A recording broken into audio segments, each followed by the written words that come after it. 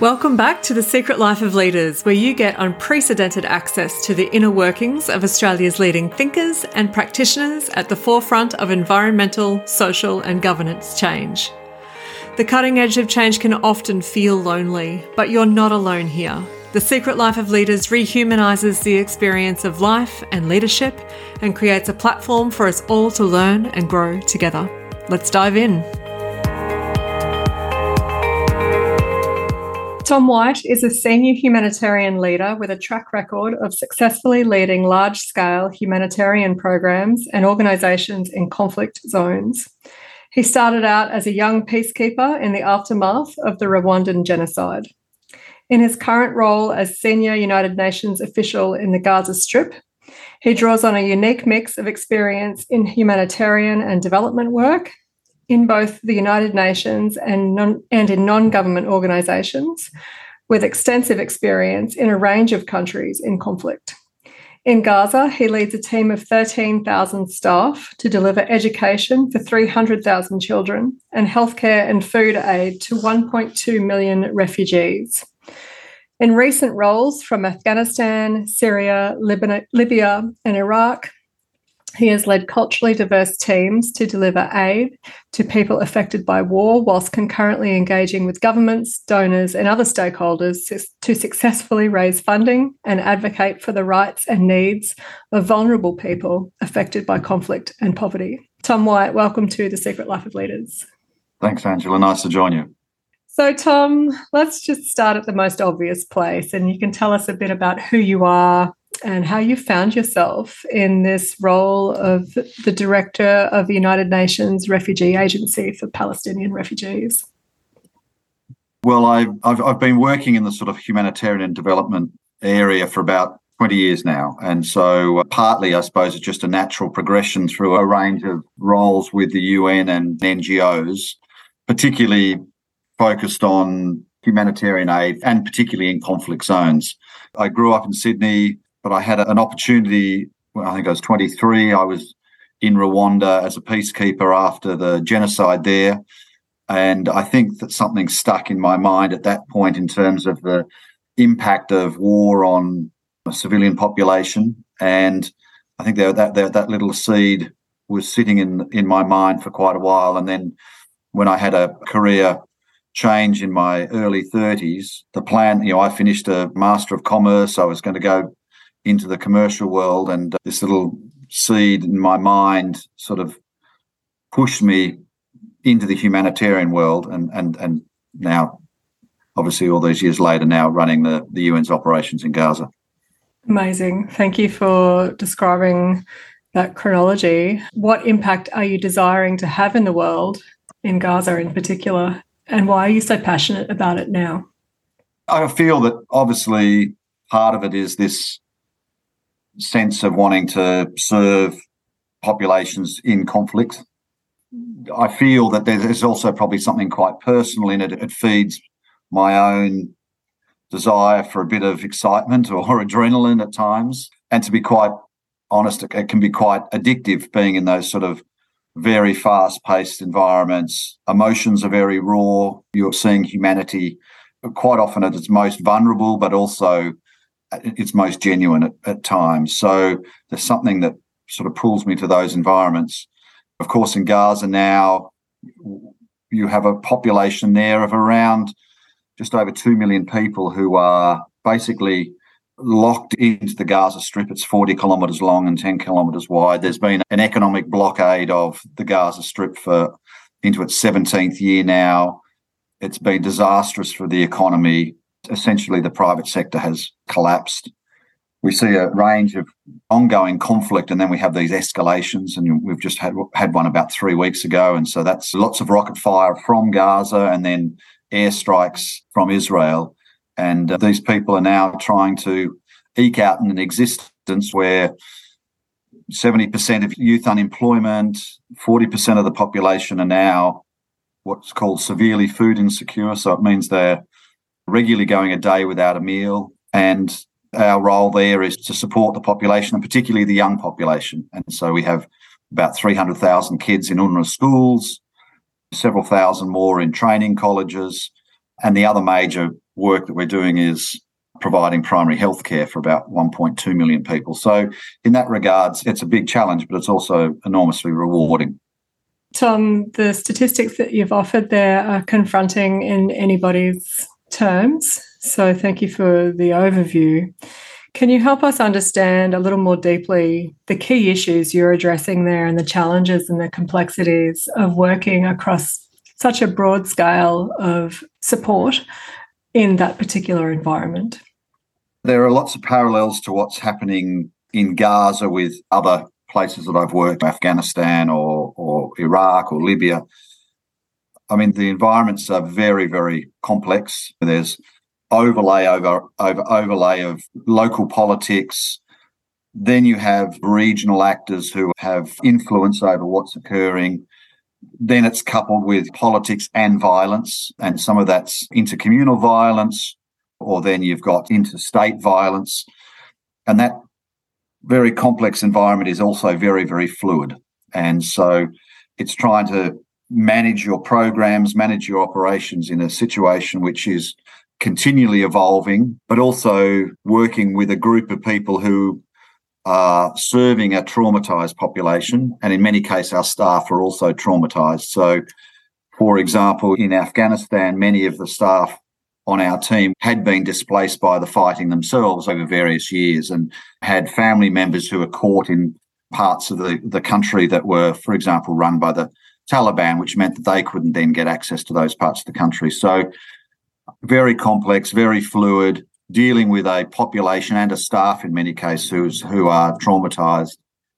And then I think the other big challenge is really coming as an international aid organisation. It's this cross-cultural challenges that your staff may be Afghan or Palestinian or Libyan, but you're trying to deliver what is essentially international aid. And so it's trying to match up the expectations of the people you serve, your staff, and that of essentially the international community, the donor community, countries who are providing this humanitarian assistance, and linking that up into the international systems of accountability for aid. So I suppose they're the sort of three main challenges. Thank you. There's so much complexity there and fluidity in an environment where most leaders are grasping for certainty. It seems to be an environment with lots of uncertainty most of the time. Definitely. I think it runs through everything. And I remember years ago somebody said, Tom, it's going to be complex, deal with it. And I find that a lot of my job is actually spending the time to understand what are all of the dynamics at play and set out a framework for our country office or for a team that says, yes, we understand the complexity at a certain level, aligning then what we need to be able to do, and then testing and adjusting our operations or our programs as the situation evolves, and giving your staff, giving your team this sort of sense that somebody is keeping an eye on that complexity and making things simpler that enable them to go ahead and do their job. Because I think it can be very, very overwhelming at times to say it is such a complex environment. How do we move forward in these circumstances? Or we put a plan in place and then a conflict front line might change and suddenly you've got to reorientate all of your programming. So a lot of my role is about setting up the frameworks, the ways of thinking that enable teams to operate in those environments, but pivot when we have to. Thank you. I'm really interested in how you lead that organisation of 13,000 people, and I just want to hold that thought if you don't mind. We'll come back into that. Okay. Tom, what are the encouraging signs of change in this environment, if there are any, and how are the programs of work that you lead helping? I mean, at times when the conflict is raging, it's very difficult to see how this is going to make a difference.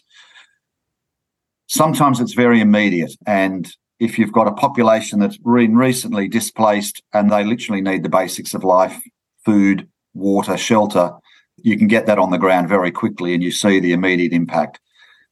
But I've found that some of the most encouraging things have been where you are really helping people develop their own human capacity. And so in Afghanistan, we were running a program that had 5,000 to 6,000 young people doing a 6-month trade course that was setting them up. And it was simple things such as, I remember out in Herat, which is in the west of Afghanistan, just on the Iranian border, we were running, one of the courses we were running was mobile phone repair.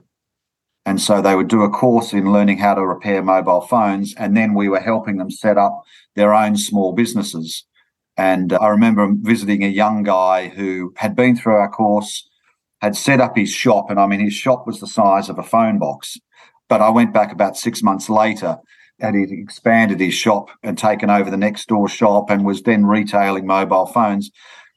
That was enormously rewarding because in a pretty tough place, because we'd been able to help him build some skills, he was then building his business, he was providing for his family. And similarly, in Gaza right now, we have just under 300,000 children in UNRWA schools run by the refugee agency I work for. And you can be in some parts of Gaza, very, very poor, very simple cinder block housing, very, very tough place to live. And you sort of weave through this densely packed urban area and then come across this sort of big white 3-story UNRWA school, and it's literally a haven for these kids because they leave that tough, poor urban environment, and so they're suddenly in this place of learning. It's bright, it's clean, it's a learning environment, and it's enabling those kids to get an education where otherwise they may not have been able to get an education. And particularly for the people of Gaza, they value education. As a refugee, I had a man, when I first arrived in Gaza, he said to me, I can't give my children land, I can't give my children property because I'm a refugee. The only thing I can give them is education. And so that's enormously rewarding to see kids performing very well at UNRWA schools. So that's where I think the change is going to come from. The capacity building. Lots of leaders that I work with complain of the struggle of balancing the long-term strategic change, the development work, with the short-term operational, immediate burning issues. And you seem to have offered in that response examples of both. And I just wondered, I'm curious about your perspective on how you maintain that balance of the long-term and the short-term interventions. Right now, in terms of our operations in Gaza, our core business is education for children and healthcare for 1.2 million people. We run a primary healthcare network. I mean, that's the immediate, but simultaneously we need to be able to respond to war.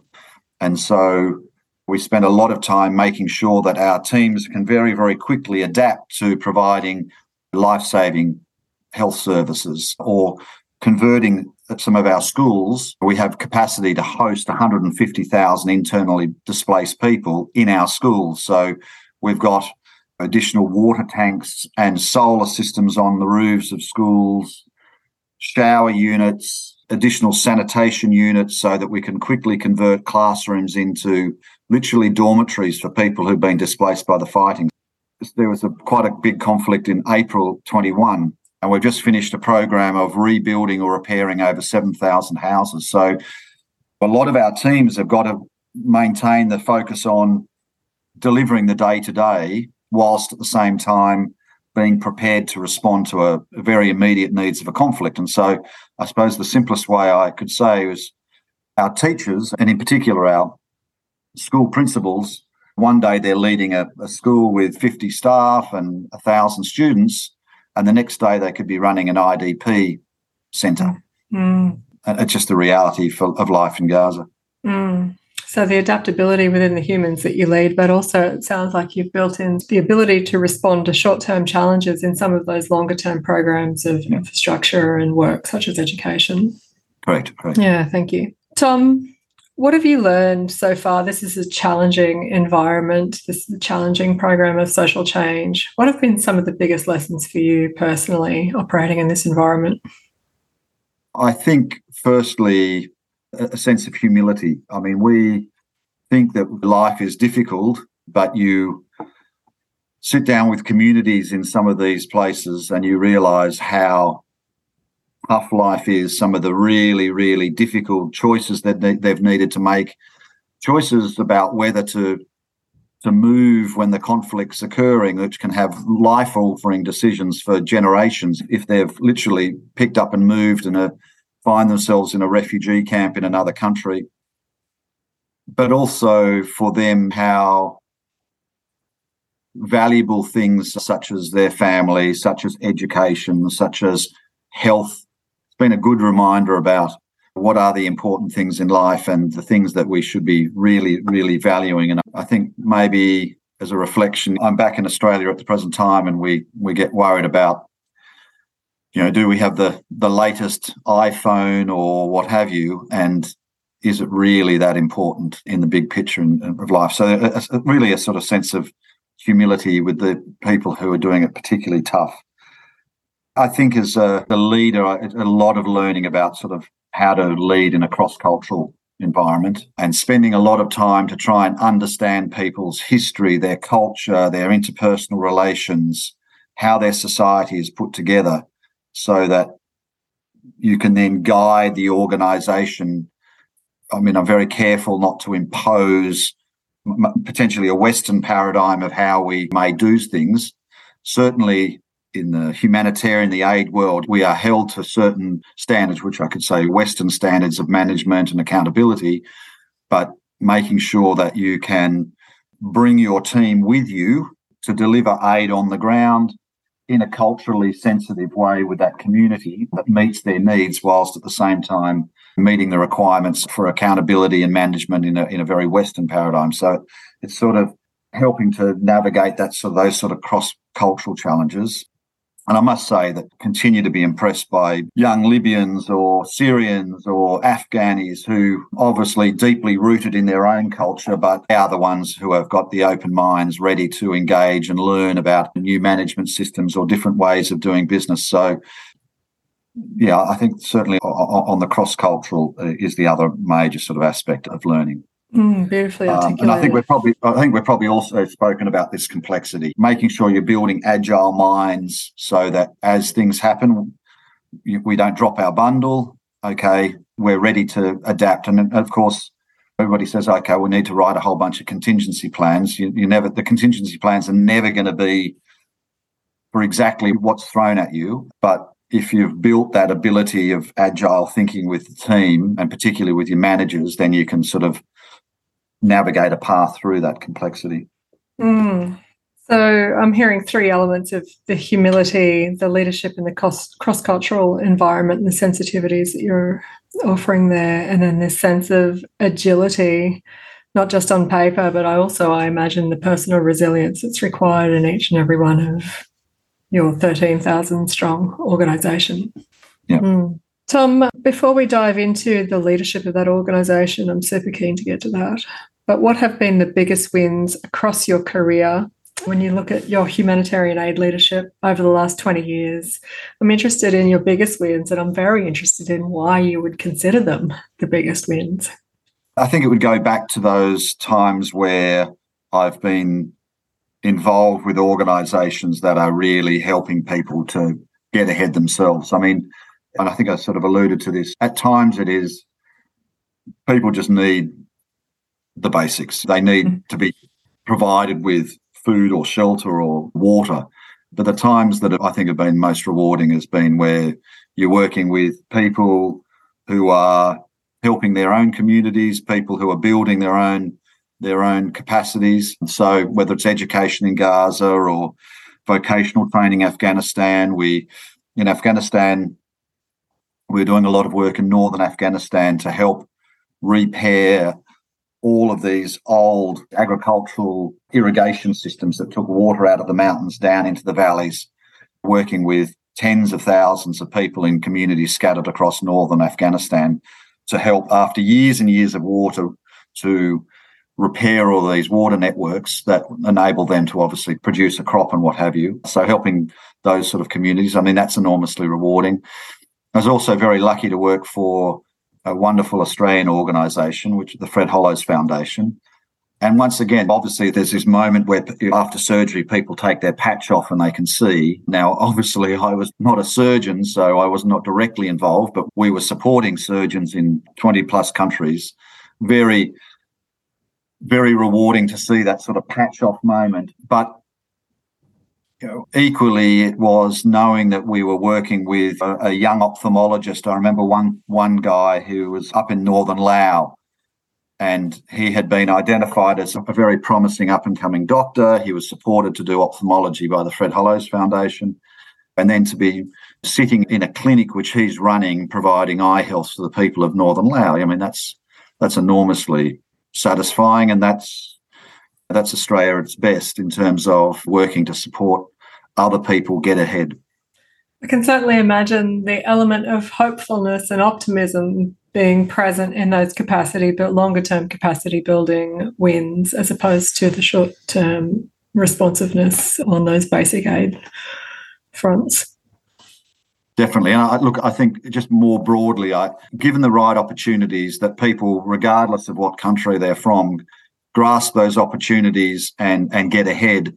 It gives you significant optimism. But at the same time, as an Australian, I'm also saying let's not close ourselves off to the potential or understanding some of these. It's very quick to jump to conclusions about certain parts of the world. And actually, once you get on the ground and you start learning from these people or understanding their lives and realising that their aspirations are very, very similar to people here in Australia, and given that opportunity, they really blossom. And you would be hoping the same for those people as you would for young people in Australia. So I suppose that's another part that sort of motivates me. Can you tell us a little bit more about what's driving you around dispelling those assumptions that we might be inclined to make through ignorance or a lack of information about what's happening in these environments? Obviously, you've said that they're people like us and they have ambition and aspiration and want a good quality of life, and they respond well to support. What are some of the unhelpful assumptions that you would like to see addressed? I think it's very, very easy at times to look at things and make some huge assumptions about a society. I look at Afghanistan. It's very quick for people to make assumptions about Afghanistan related to the conflict, for example, or because somebody comes from a country where there's been some Islamic extremism, that suddenly it's painting everybody with the same brush. And actually, you get into these places and you realise that, of course, culturally there are differences, but underlying it is some fairly similar drivers of human behaviour, which in the most part are about providing for themselves, getting ahead, looking after a family, educating children, fairly common human condition.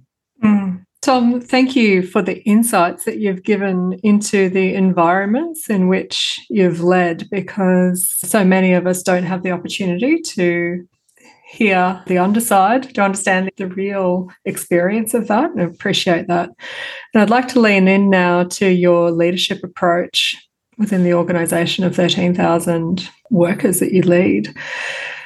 Given the size of the challenges, let's start here, and the size of this organisation, how do you stay passionate, inspired and well? How do you not burn out? How do you not suffer from compassion fatigue? How do you do this? It comes back to that original thing. I think that 20 years later, I'm still driven by this sort of wanting to do something for people caught in conflict. And I think it goes back to that little seed that was planted back in Rwanda all those years ago. So that is still there. But I think you're very right. There are times where I've been very engaged. I've been in a country for months on end, and I've at times thought maybe there's been a bit of compassion fatigue. And I think that, at times you need to get out and just freshen up your perspective. And just having a week back in Sydney now has helped me step back and take a bit of perspective from what I've been dealing with in Gaza in recent weeks or recent months.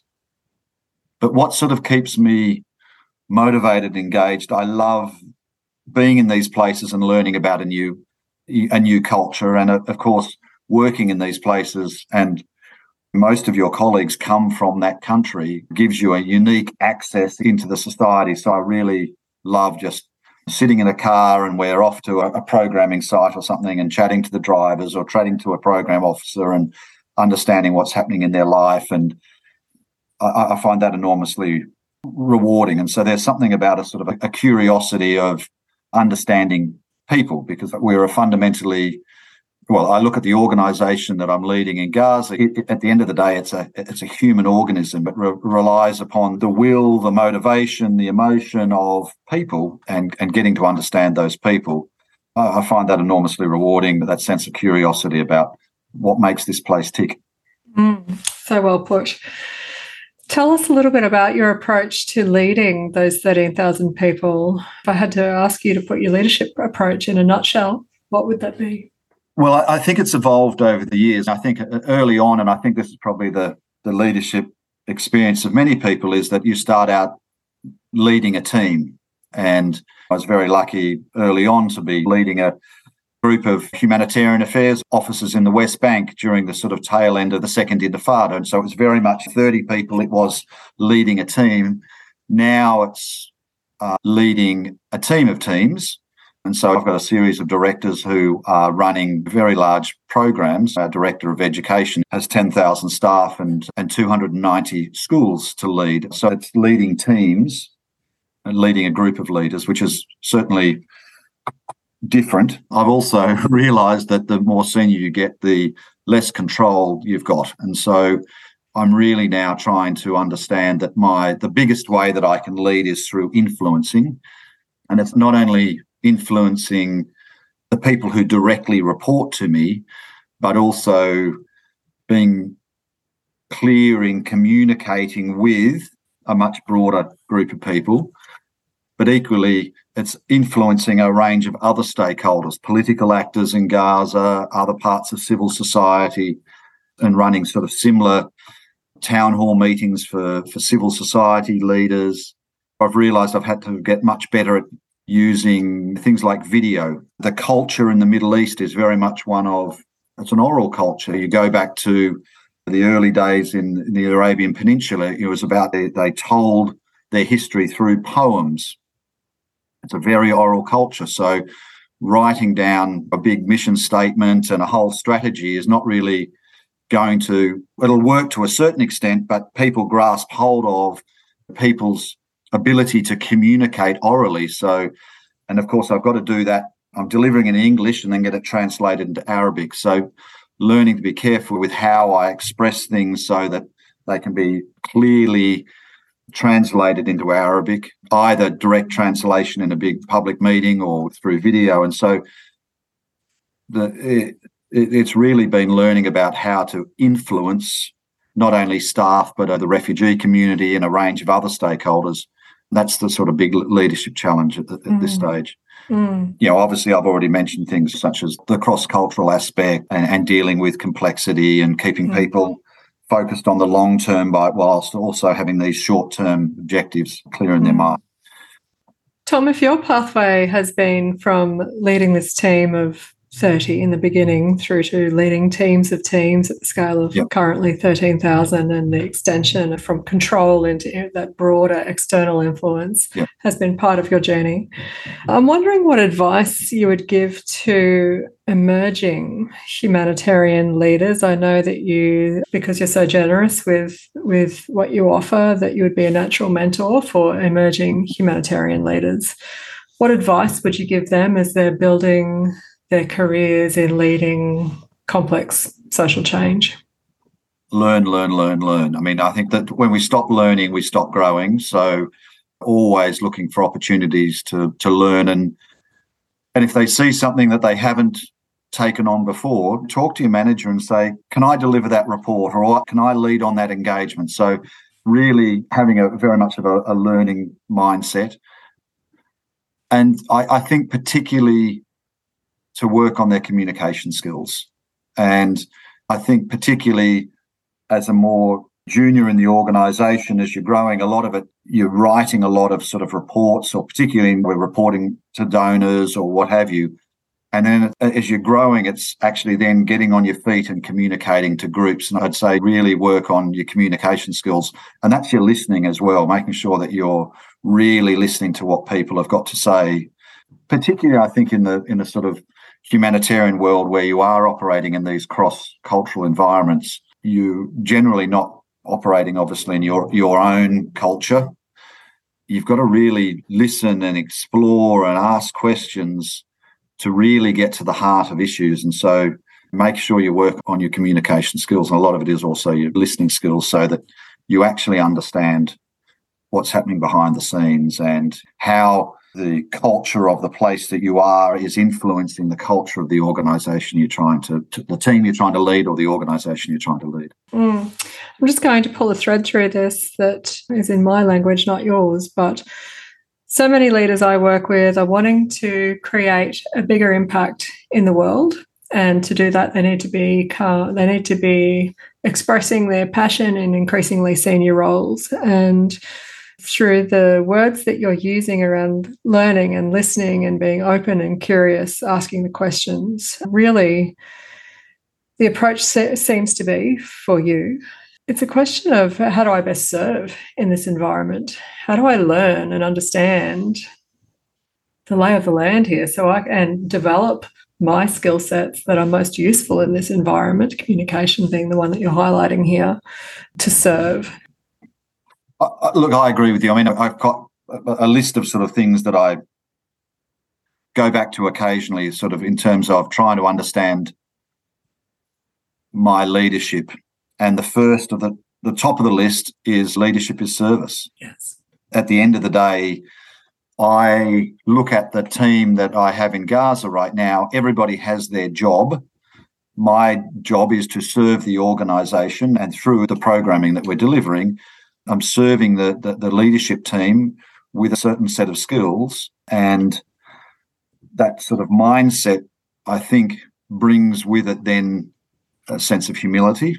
But I also think it's that you bring people along with you if they see that you're in service of their objectives and what they need to deliver. So I very much see that. But it also at times that understanding that in my current role right now, that part of that service is that, for example, there are going to be some very tough decisions that need to be made, some very tough calls, and that at the end of the day, the senior directors, the leaders in our organisation expect me to make those decisions. And I always come back to this idea, you need to be able to make the tough calls, because particularly in these sort of environments, it's much worse than no call. Sorry, the other way around. You've got to make the tough calls because it's worse if you make no call.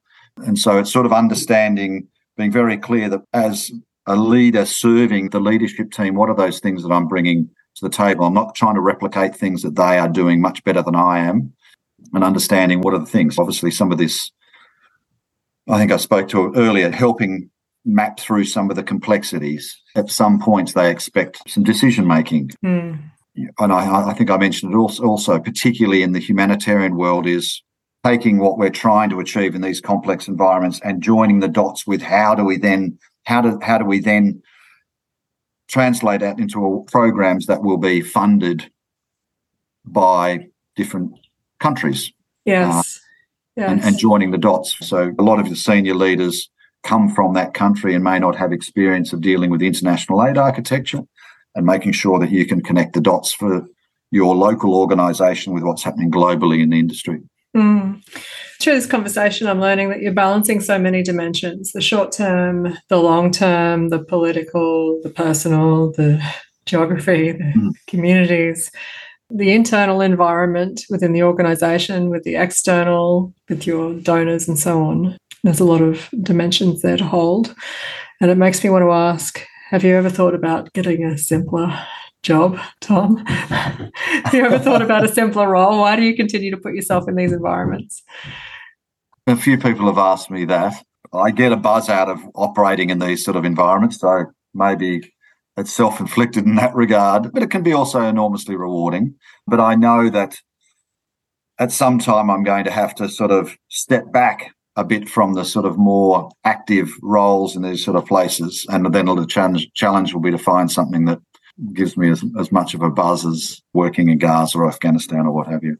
Mm. So, Tom, how have you focused on or improved your self-leadership over the years? How have you grown and evolved as a person in these environments?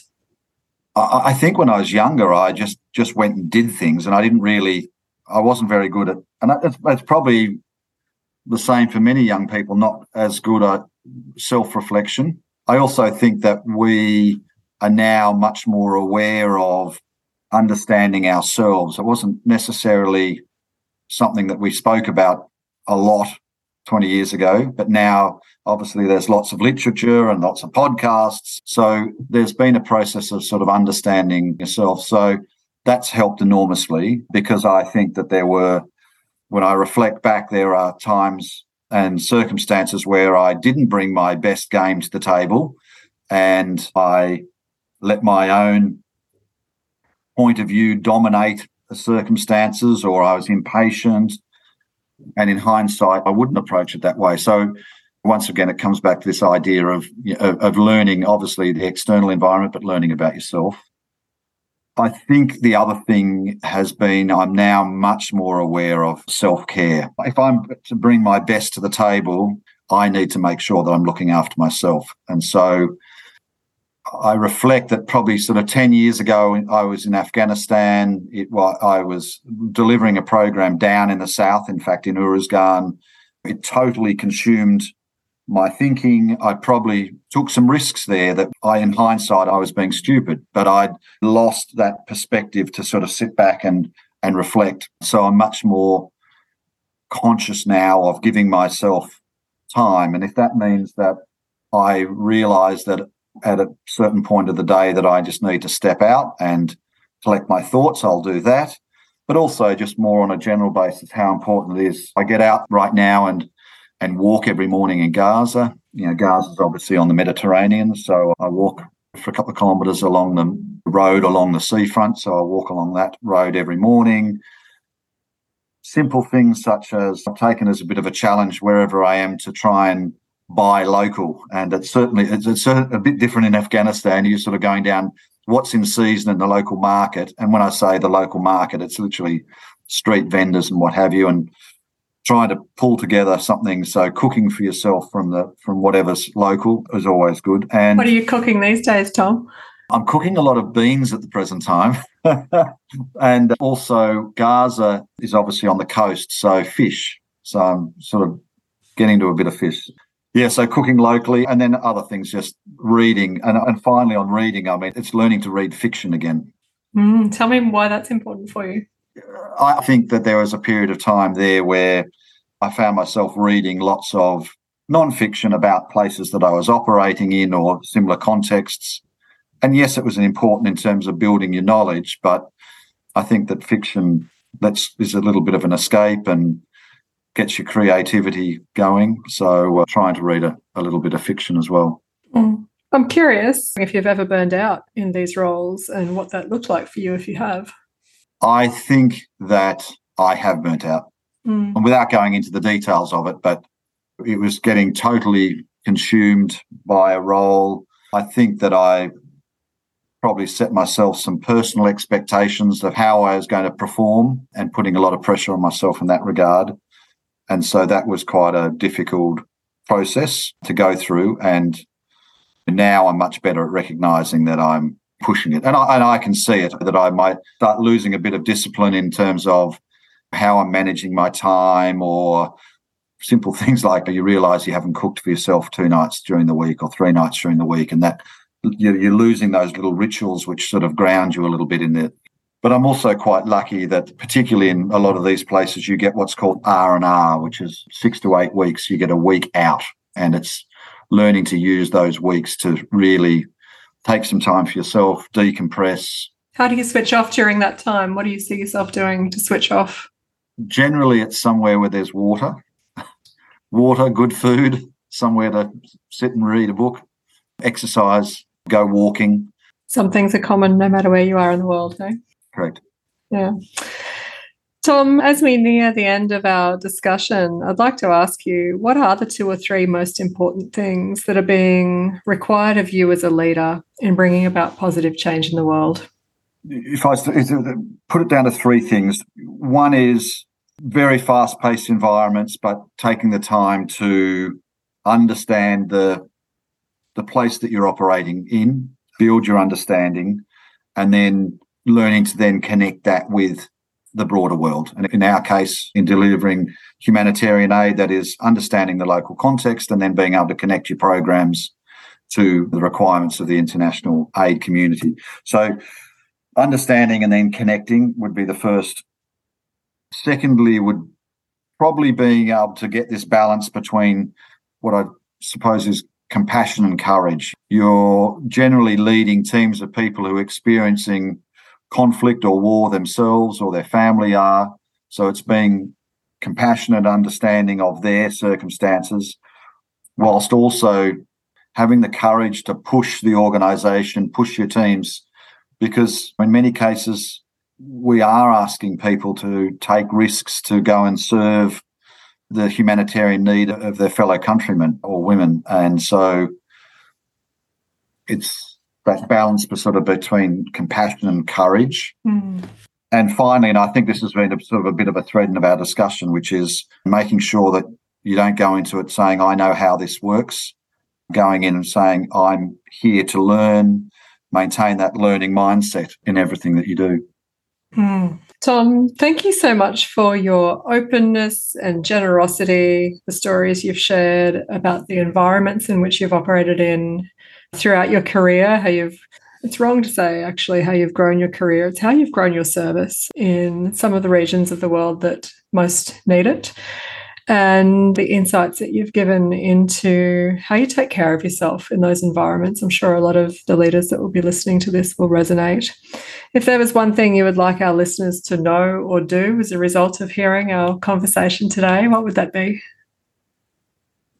There's lots of big challenges in the world at the present time, I suppose, and I think I'm reflecting now because I'm back in Australia. It's very easy to sit in Australia and say, well, it's all good here and really become absorbed in our little patch of the world. But what I'd like is that we remain open to what's happening in the world and be open to humanity, being open to the fact that actually when you strip it all back, there's more that connects us than divides us. Beautifully said. Thank you, Tom. Now, Tom does speak and mentor leaders all over the world. If you'd like to get in touch with him, you can do so via LinkedIn. Is that the best way, Tom, for you? I think it's probably the best, yes. Perfect. Thanks for your time today. Brilliant. Thanks, Angela. I hope you've enjoyed this episode with Tom White, the United Nations Director of the Refugee Agency for Palestinian Refugees. I'm sure you will agree that the complexity of his operating environment is almost unrivaled in our experience. The way he's balancing those long-term capacity, community building challenges with the provision of short-term life-saving aid is remarkable, and the sense of humility, the sense of service, his openness to learning and curiosity, and in particular his connection and compassion with the human aspects of that environment is something that really will stick in my heart and mind. Thank you so much for tuning in to another episode of The Secret Life of Leaders. Make sure you subscribe in your podcast app so you don't miss an episode. We would love for you to share this podcast with friends, family, or colleagues who might be interested and inspired by its content. You can follow me, Angela Koning, on LinkedIn or Instagram, and until next time, lead yourself well and everything else falls into place.